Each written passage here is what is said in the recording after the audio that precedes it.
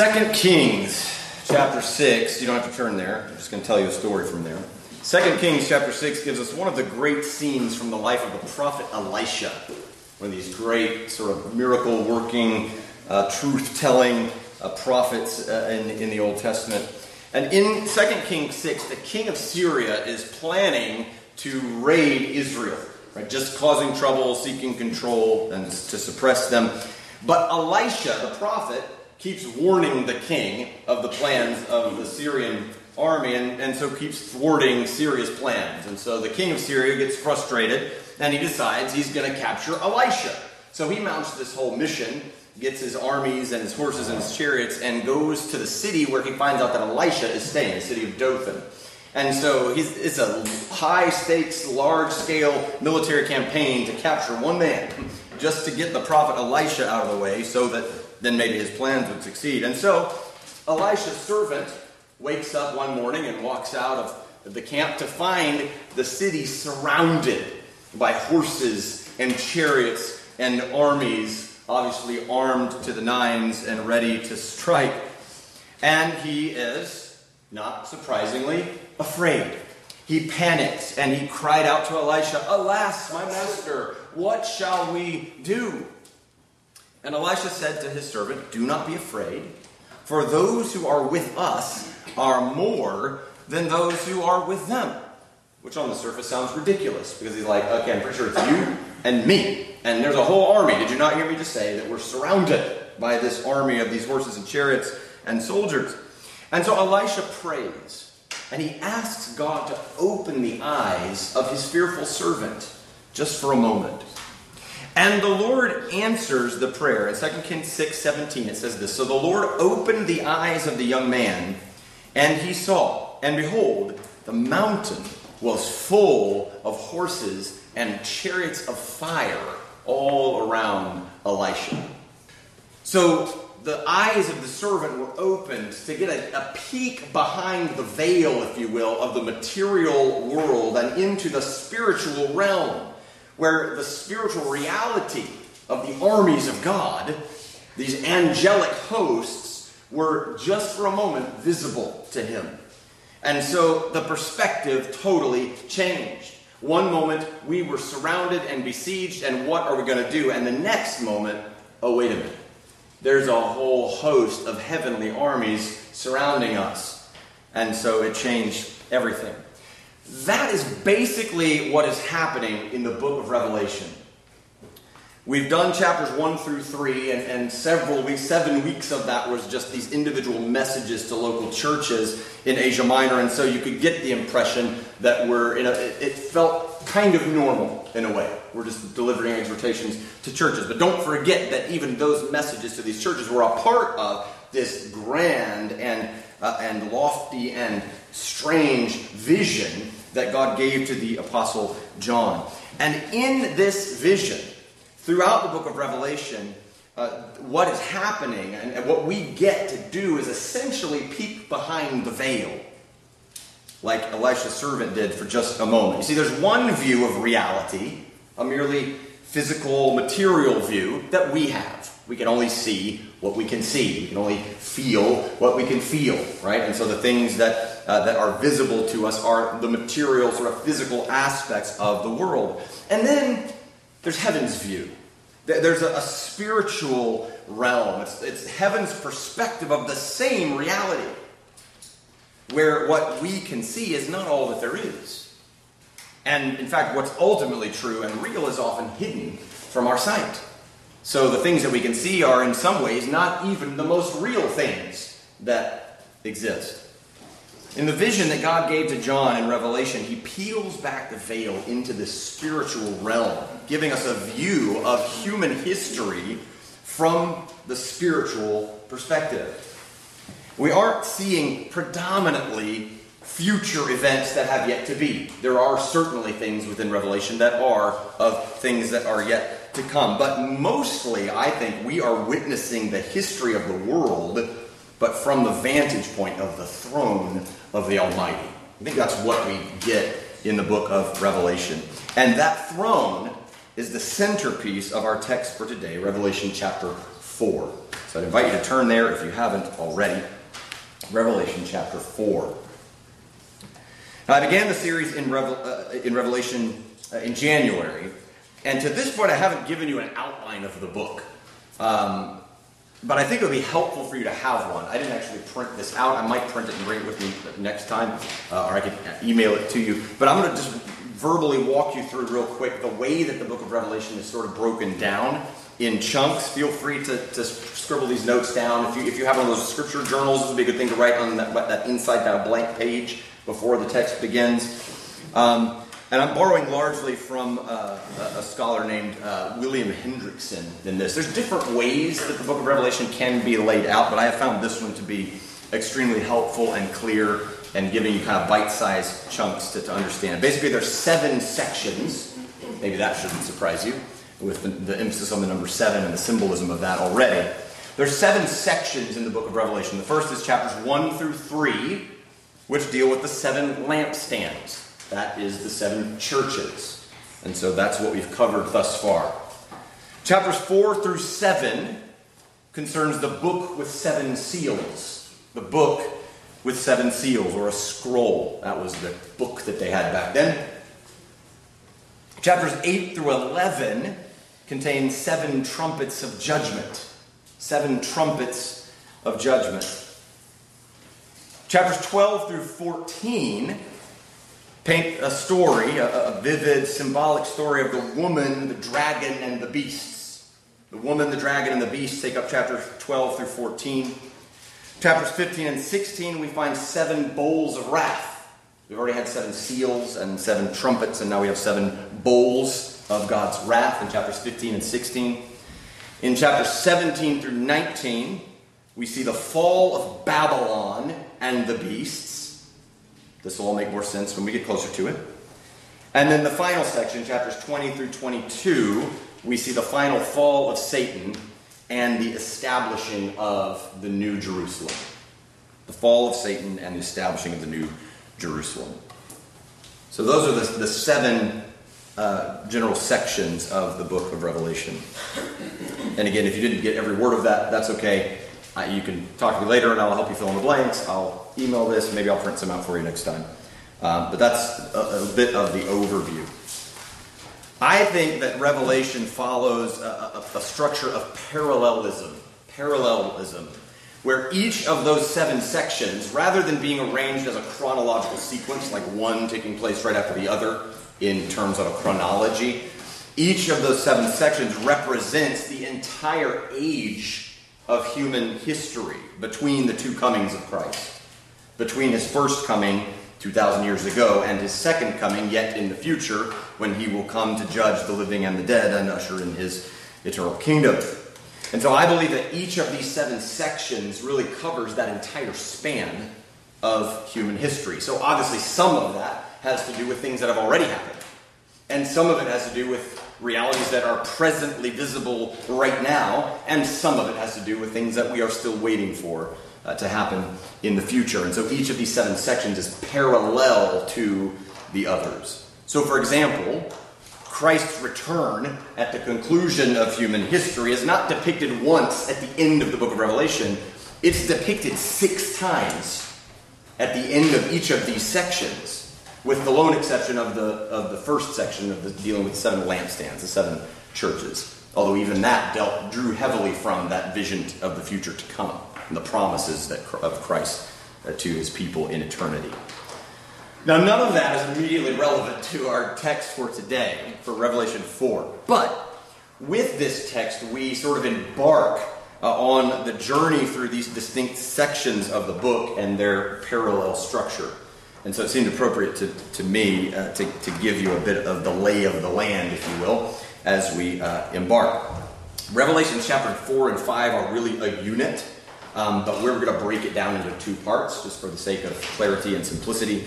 So chapter 4 is what we'll look at today, and chapter 5 we'll look at next week is really the back end of this same little unit.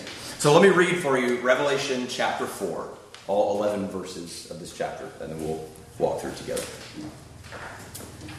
After this I looked, and behold, a door standing open in heaven. And the first voice, which I had heard speaking to me like a trumpet, said, "Come up here, and I will show you what must take place after this." At once I was in the Spirit, and behold, a throne stood in heaven, with one seated on the throne. And he who sat there had the appearance of jasper and carnelian, and around the throne was a rainbow that had the appearance of an emerald. Around the throne were 24 thrones, and seated on the thrones were 24 elders, clothed in white garments, with golden crowns on their heads. From the throne came flashes of lightning and rumblings and peals of thunder. And before the throne were burning 7 torches of fire, which are the 7 spirits of God. And before the throne there was, as it were, a sea of glass, like crystal. And around the throne, on each side of the throne, are 4 living creatures, full of eyes in front and behind. The first living creature like a lion, the second living creature like an ox, the third living creature with the face of a man, and the fourth living creature like an eagle in flight. And the 4 living creatures, each of them with 6 wings, are full of eyes all around and within, and day and night they never cease to say, "Holy, holy, holy is the Lord God Almighty, who was and is to come." And whenever the living creatures give glory and honor and thanks to him who is seated on the throne, who lives forever and ever, the 24 elders fall down before him who is seated on the throne and worship him who lives forever and ever. They cast their crowns before the throne, saying, "Worthy are you, our Lord and God, to receive glory and honor and power. For you created all things, and by your will they existed and were created." May God bless this word to us today. What we have in chapters 4 and 5 is not so much an unfolding narrative as the lens or the filter through which to view the narratives that will unfold in the following chapters. If Revelation is the spiritual perspective on the world and human history, then chapters 4 and 5 is our orientation. This is the starting point. This is, okay, everything that's about to follow, here's the lens through which to see it. This is what you need to remember with every image that is described to you. We are to look at the events on earth and the entire course of human history from the vantage point of the throne of God Almighty. The throne of God. The chapter begins saying that he looked and he saw a door standing open in heaven. If you have a text that you're willing to mark up or highlight, I would highlight that phrase, a door standing open in heaven. That is a recurring theme in the book of Revelation. You'll find, I think, 6 other times where that phrase is used, that something was standing open. And it usually marks the beginning or a key turning point in kind of a new section in the book of Revelation. And so this door standing open marks the beginning of this portion of John's vision. And the door that's open leads right into heaven, right into the throne room of God. And so as he walks through this door, as it were, in this vision, this is what he begins to see. And he hears the voice, once again, of the risen Lord Jesus, the one who called to him back in chapter 1.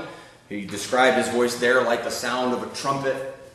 And Jesus calls to him again and says, "Come up here and I will show you what must take place after this." And again, we've addressed the timeline issue already. I think what must take place after this doesn't necessarily mean that everything he's about to see is yet in the future. Because, in fact, the very first thing he sees is this throne room vision.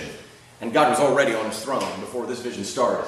There's certain things that have already happened. There's certain things that are happening even now. And there's certain things that are yet to come in the future. So when he says, "I will show you what must take place after this," I think he's just referring to within the context of this vision.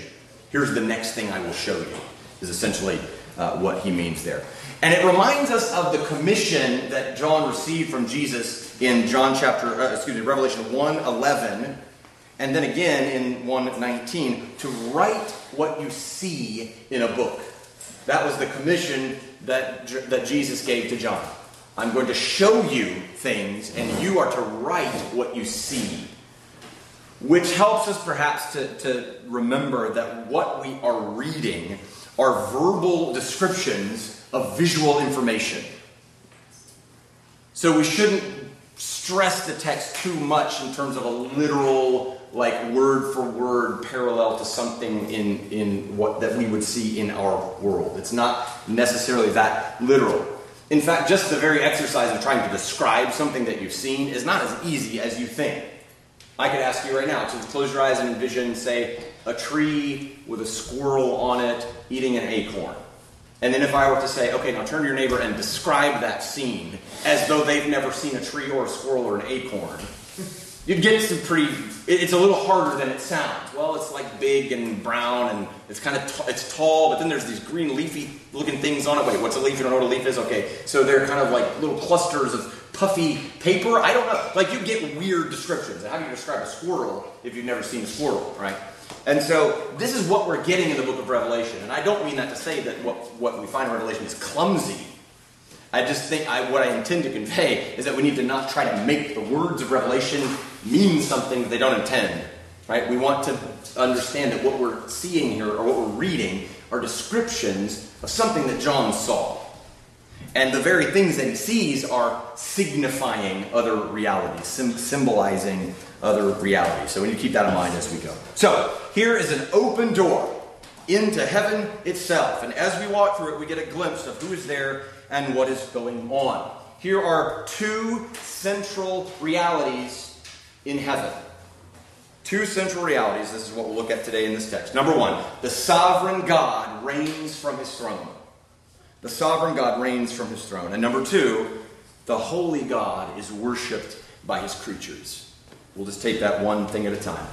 The sovereign God reigns from his throne. That is what verses 1 through 7 go to great lengths to demonstrate to us in this strange, vivid, visual way. These verses give us a visual depiction of the truth proclaimed in Psalm 99, verse 1. The Lord reigns. Let the peoples tremble. He sits enthroned upon the cherubim. Let the earth quake. That is a pronouncement of God's sovereign authority and rule over the world and over the angels. And we see that very reality depicted here in chapter 4, in this vision of the throne room of God. The word throne occurs 17 times in chapters 4 and 5. This 1-2 chapter unit. 17 times we read the word throne. The throne is important. The throne is the point. The picture here reveals to us a universe that is theocentric. God is at the very center of all that was, is, and will be. Indeed, the primary downfall of human beings throughout the ages is that we keep losing sight of that reality and trying to squeeze other things, often just ourselves, into the center of the universe. I'd say that's what happened in the Garden of Eden, and it's been happening ever since. We put other things into the central place, as though the universe revolves around us and our own glory. But indeed, the vision of reality that we see in Revelation 4 is that God and his throne are at the center of the universe. Behold, a throne stood in heaven, with one seated on the throne. The throne of God the Father is in the center of this heavenly scene. Everything and everyone else is arranged around his throne. We saw that phrase a number of times as we read through this chapter. Around the throne were elders. Around the throne were creatures. Around the throne was a rainbow. Before the throne. The throne is the centerpiece, the focal point. This is the orientation of heaven, is the throne of God. Now, lest we lose sight of the Trinity, the triune nature of our God, we have mention here of the 7 spirits that are before him. Down in verse 5, it says, before the throne were burning 7 torches of fire, which are the 7 spirits of God. We saw that reference to the 7-fold Spirit of God back in chapter 1 in the Trinitarian greeting of John for this whole letter. Greetings, grace to you from the one who is and is to come, and from the seven spirits of God, and from the Lamb, right? And so this is a reference to the Holy Spirit of God. Doesn't mean that he is seven distinct beings. It means that he is complete. He is the fullness of God's power and presence in the Spirit. So God the Father is on the throne. And before the throne is the Spirit of God, the sevenfold Spirit of God. And in chapter 5, which we're not there today, but in chapter 5, the Lamb will draw near and walk to the throne and receive a scroll, a book, from the hand of God the Father from the throne. And so all three persons of the one triune God are visible here in the throne, around and on the throne. So just so we don't lose sight of the fact that God is three and yet one. John doesn't tell us very much about what God looks like, and that shouldn't surprise us because we're told elsewhere in the Bible that no one can see God and live.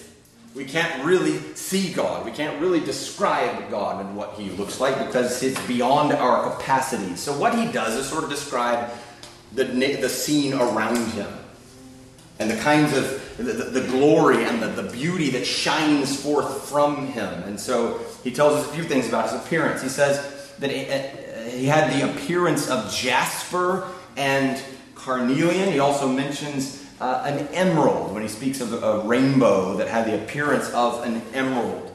Now these stones, jasper and carnelian and emerald, all had important places within the sort of history of Israel. And so those stones were all part of the linen ephod worn by the high priest. So there was an aspect of the worship of God under the Old Covenant where these stones played a role. These very same stones are depicted as an aspect of Eden's glory in Ezekiel chapter 28, verse 17, in a pronouncement of judgment against Tyre, the region of Tyre. It says that in Eden he was wearing these glorious stones. And he mentioned carnelian and jasper and emerald. And they are included in the description of the New Jerusalem in Revelation chapter 21. You'll see the very same stones appear there. So clearly, at least one purpose of these stones being mentioned is that they are beautiful and they are costly and that they have been associated with the glory of God and his worship from the beginning, even in Eden. And he says around the throne there was a rainbow that had the appearance of an emerald, so perhaps it's a translucent green kind of a rainbow. And the rainbow clearly pictures God's covenant with Noah. You can't see a rainbow without thinking in biblical history of the flood where God judged humanity and then the rainbow that he put in the sky to remind his people that he would safely deliver them from the waters of judgment. William Hendrickson says that this rainbow signifies that for God's children, the storm is over. And from the throne, here's the sounds that we get from the throne in verse 5. From the throne come flashes of lightning and rumblings and peals of thunder. There's a strong and mighty and loud lightning storm going on around the throne of God, emanating from his power and his glory. As you continue through the book of Revelation, you'll find lightning storms like this with loud thunder and rumblings and striking of lightning. You'll find them associating the seventh seal and the seventh trumpet and the seventh bowl. As those things are opened or poured out, there's a similar thunder and lightning storm associated with those events as well. Tom Schreiner here says, the thunder and lightning communicate the awesomeness of God and the terror of entering his presence. This is a mighty God that we are seeing upon this throne. And he says in verse 6, before the throne there was, as it were, a sea of glass, like crystal. A sea of glass, like crystal. The sea in the Bible is often a picture of chaos. In Revelation alone, as you continue through Revelation, the sea represents evil. One of the dragon's beasts will emerge from the sea in chapter 13. If you look back in biblical history at the Exodus narrative, the sea stood between the beleaguered people of God and their freedom. As they were running out of Egypt and Pharaoh and his armies were behind them, there was a sea in their way. And the way for them to be saved was that God had to conquer, as it were, the chaos of that sea by pushing the waters aside and allowing them safe passage. And so here in the throne room of heaven, the chaos of the sea is shown as still and peaceful as crystal, conquered eternally by the sovereign God who reigns from the throne. And if you flip to the back of Revelation chapter 21, verse 1, where John begins to describe the new heavens and the new earth, he says, there was no longer any sea. There is no sea in the new heaven and new earth. The chaos is gone. The storm is over. This is the perspective of heaven. Around God's throne is power and glory and radiance and wonder and the conquering of the chaos and sin and hardship of this life. This is the God who sits on the throne. You can make a note to yourself to look later at Ezekiel chapter 1, verses 26 through 28. A lot of this imagery comes right from there. It draws on some of those images as well. So that's the one seated on the throne and the things emanating from him. But there's some other stuff around the throne. Verse 4, we see around the throne were 24 thrones. And seated on the thrones were 24 elders, clothed in white garments with golden crowns on their head. Now, it doesn't spell it out for us. Who exactly are these elders sitting on these thrones? I believe they most likely represent the redeemed people of God. 12 tribes of Israel plus 12 apostles of the church equals 24, which is the complete number of all the redeemed through Christ. I believe that these 24 elders represent the church as a whole. All the people, Jew and Gentile, who have trusted in Christ and have been thus redeemed. And so these elders are the people of God who are around his throne, oriented to his throne. And they're wearing white garments, which symbolizes purity, symbolizes the cleansing accomplished by Christ. And they're wearing golden crowns on their heads, which signifies the dominion and rule in the kingdom that Christ shares with his saints. And we've seen that reality throughout several of those letters where Jesus promised to the one who conquers, he will reign with me on my throne. And so as these golden crowns on the heads of the elders, I think, represent the shared rule in the kingdom of God that the saints of God enjoy with him. And so here are these 24 thrones and these elders who are exercising their shared rule in the kingdom of God. And then the next group we see around God's throne in verses 6 and 7 are these 4 living creatures. And they sound very interesting, don't they? 4 living creatures. They're full of eyes in front and behind, without and within, right? Eyes all over the place. It says that they have 6 wings. And these 4 creatures look like different things. Now, it doesn't say they are these things. One creature was a lion. He says they looked like these things. So these are similes, they're comparisons. One creature was like a lion. One was like an ox. One had the face of a man. One was like an eagle. And if you think about what those beings sort of represent, the lion is what? The king of the jungle, the king of beasts, right? He's the strongest sort of wild animal. The ox would at this time have been the strongest known sort of domesticated animal they would use for pulling plows and things like that. So strength and control. A man, I think, represents the wisdom and reasoning and perhaps even the image of God uniquely that a man would have. And an eagle, just majestic. You know, you get the picture of strength that the Bible uses the eagle in flight. You know, Psalm 103 tells us that he renews our strength like the eagles, you know, and so the soaring eagle is just this picture of strength and freedom and majesty. So I don't think that these creatures are literally these kinds of beings. I think these are comparisons. Again, this is what John sees, and they represent something about who these beings are. These beings are probably angels. And I think maybe they even represent the entirety of the angelic host. There's only 4 of them listed in chapter 4. But I think that symbolically they picture the entirety of the angel armies of God. Some aspects of their description here sound like the cherubim that we've seen in a number of places throughout the Bible. The cherubim are the angels that God placed at the Garden of Eden with the flaming sword to guard the entrance to Eden. The cherubim are depicted on the Ark of the Covenant in the mercy seat. Again, visions in Ezekiel chapter 1 and chapter 10 paint very similar pictures. He sees something very similar to what John sees, describe beings that look very similar to this. Other aspects sound more like seraphim, another sort of class or ranking, if you will, of angels.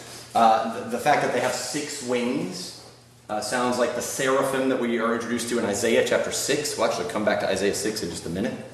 But Isaiah 6, we see a scene of the throne room of God and these seraphim that have 6 wings. It said with 2 they covered their feet, and with 2 they covered their faces, and with 2 they flew. These angelic beings, these 4 beings, are around the throne, and it says they're in each, facing in each direction, as it were. So north, south, east, west, you could gather. And so they're full of eyes, and they've got 6 wings, ready to always flying, and they are ready to do God's bidding, to quickly go anywhere on earth to serve God's purposes and render aid to his people.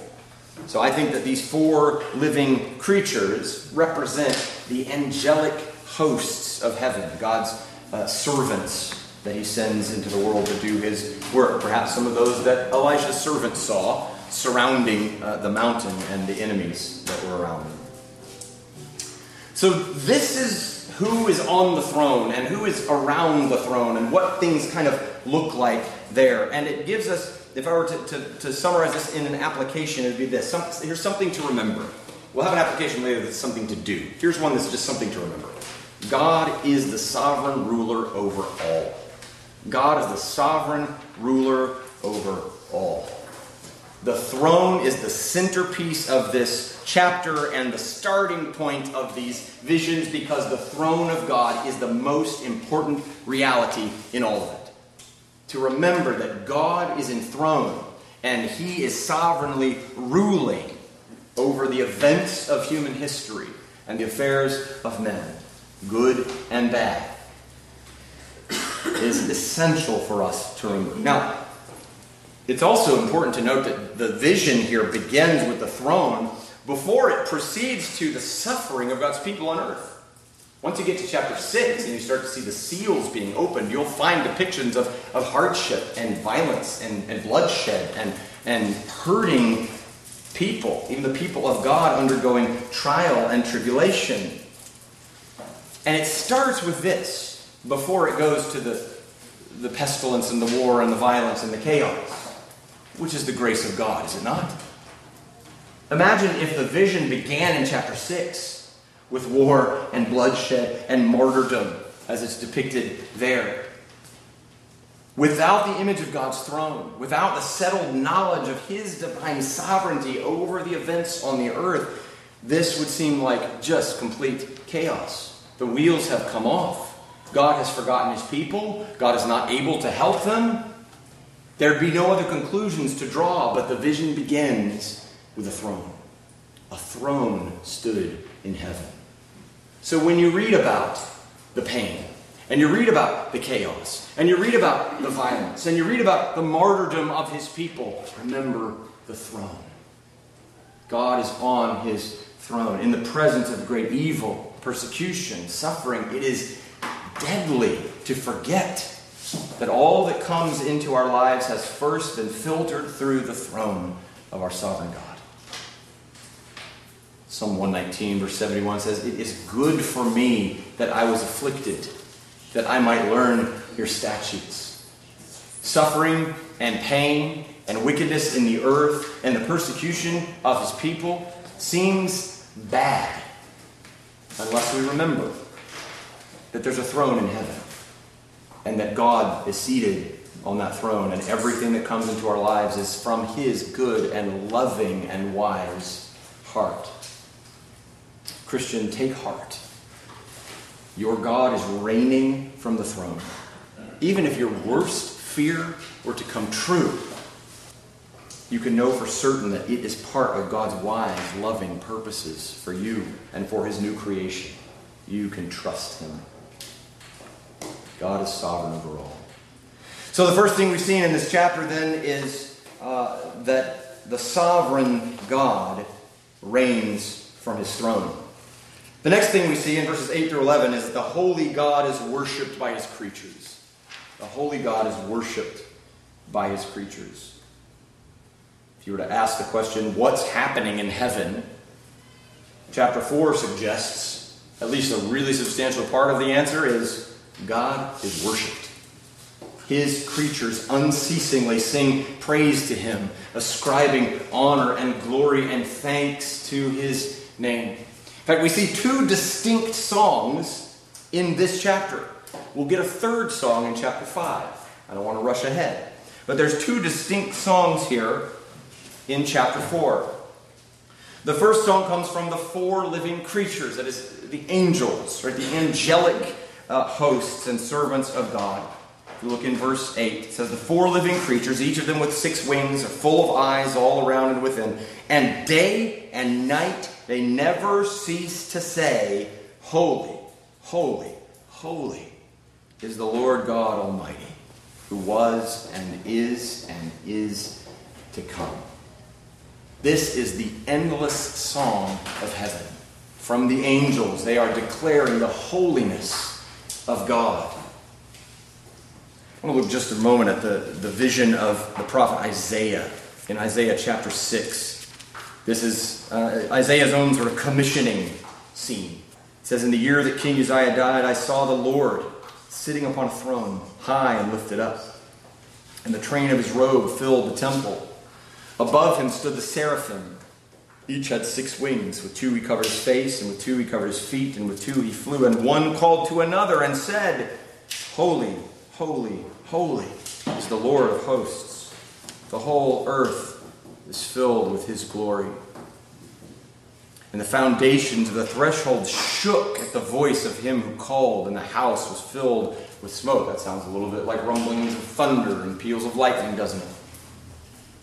So there's this image in Isaiah chapter 6 that I think the reader in Revelation 4 is expected to remember, to recall.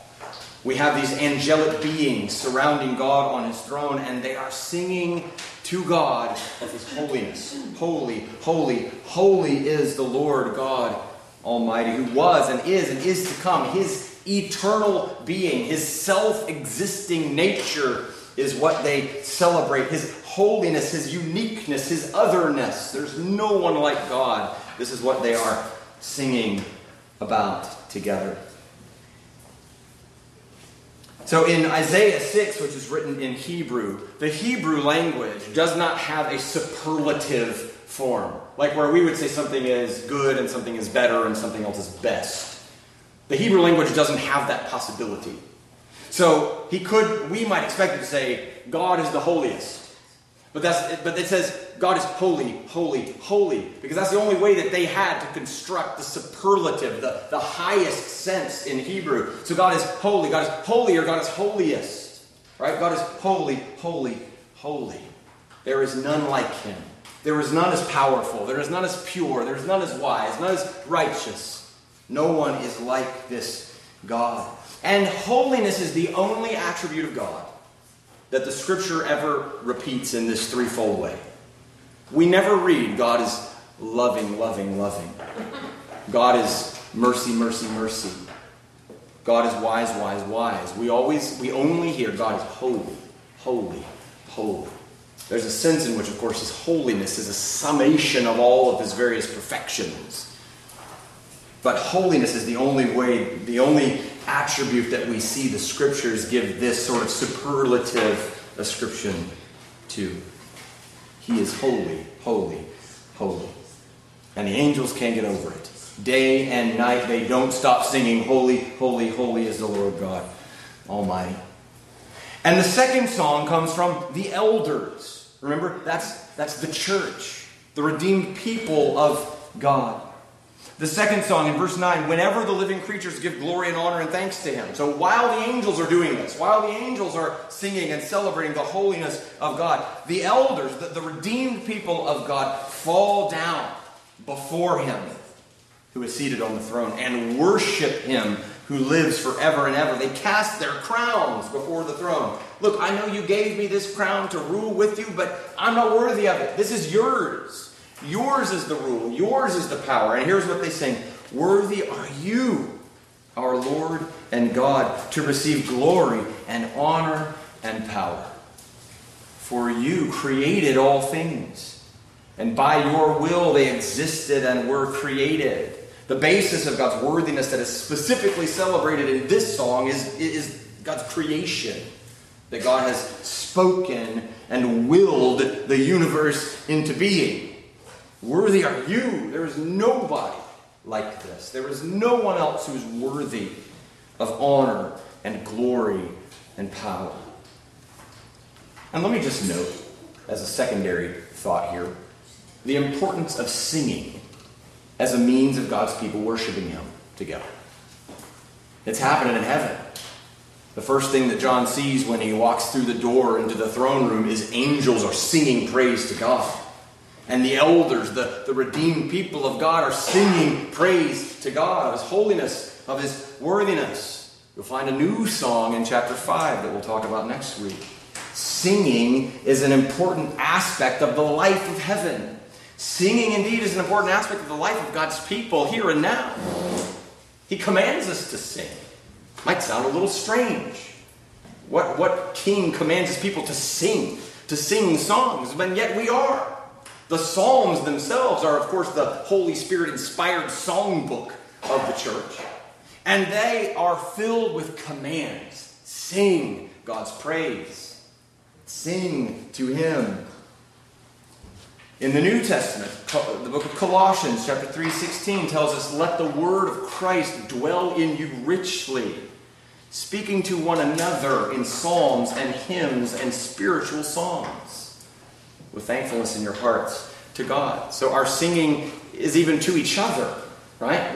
We encourage one another mutually as we sing the praises of God and declare the gospel of Christ. Singing is an important part of our life together as his people, not just now, but in eternity.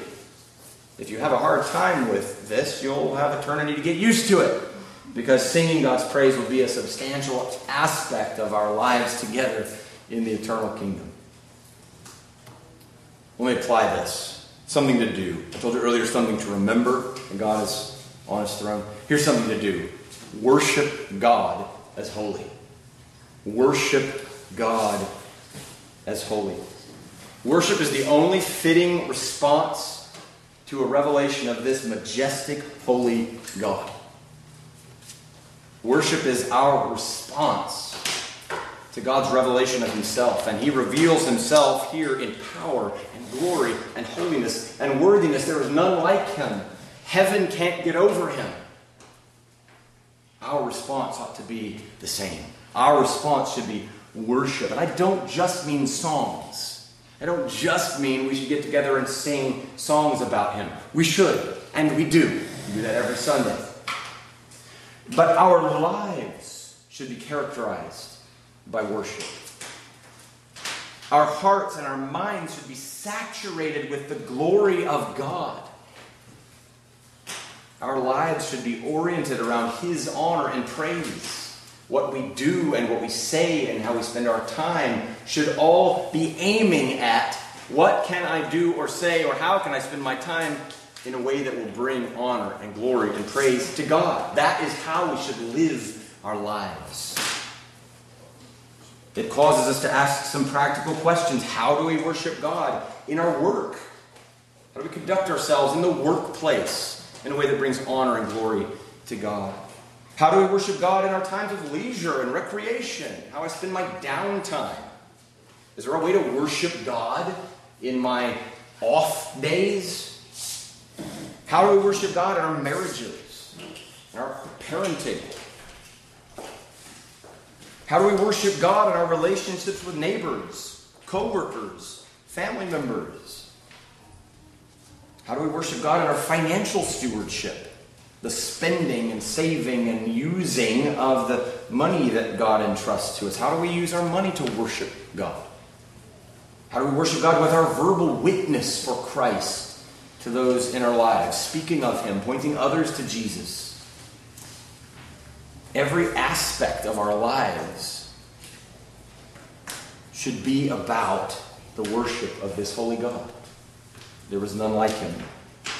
His revelation of Himself to us demands a fitting response, as Isaac Watts famously said in his hymn, "Love so amazing, so divine, demands my soul, my life, my all." This is the right response to God. Just as worship of the holy God is the central activity of the angels and the redeemed in heaven, so should it be the central activity of our lives now. Elisha's servant was given a momentary glimpse of the invisible spiritual reality that stood behind the material world.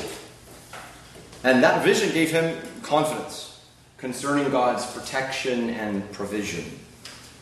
And the story in 2 Kings 6 ends with the Syrian army struck blind by the Lord, led down to the house of the king of Israel, fed a feast, and then sent home.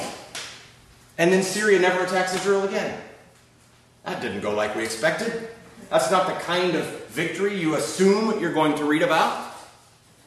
But it is what God provided, the gracious way that He provided for His people in that time. The glimpse into the spiritual realm that we see in Revelation 4 should fill us with the same confidence. God protects and provides for His children. Our enemies cannot ultimately destroy us.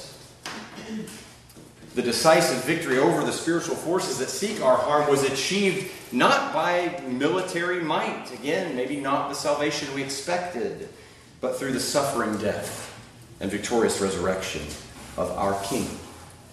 Colossians 2, verses 13 through 15 say, "And you who were dead in your trespasses and the uncircumcision of your flesh, God made alive together with Him, having forgiven us all our trespasses, by canceling the record of debt that stood against us with its legal demands. This He set aside, nailing it to the cross. He disarmed the rulers and authorities and put them to open shame by triumphing over them in Him." How did Jesus defeat the powers of evil? He disarmed them. He triumphed over them. He put them to shame, not through an act of military strength, but through an act of self-sacrifice, of self-giving love. And as Christ suffered on the cross for our sins and rose from the dead to defeat hell and the grave once and for all, He provided everything that we need. Indeed, He provided the pathway to this throne. He provided access to this holy God. We can come before Him now, not in cowering fear, but as children who are welcome at His table. Put your trust in the Lord Jesus Christ, the risen King, and you can be sure that the sufferings and trials that you face in this world can only ultimately lead you to the throne of God, where you'll join the eternal song of the angels and the redeemed. Let's pray.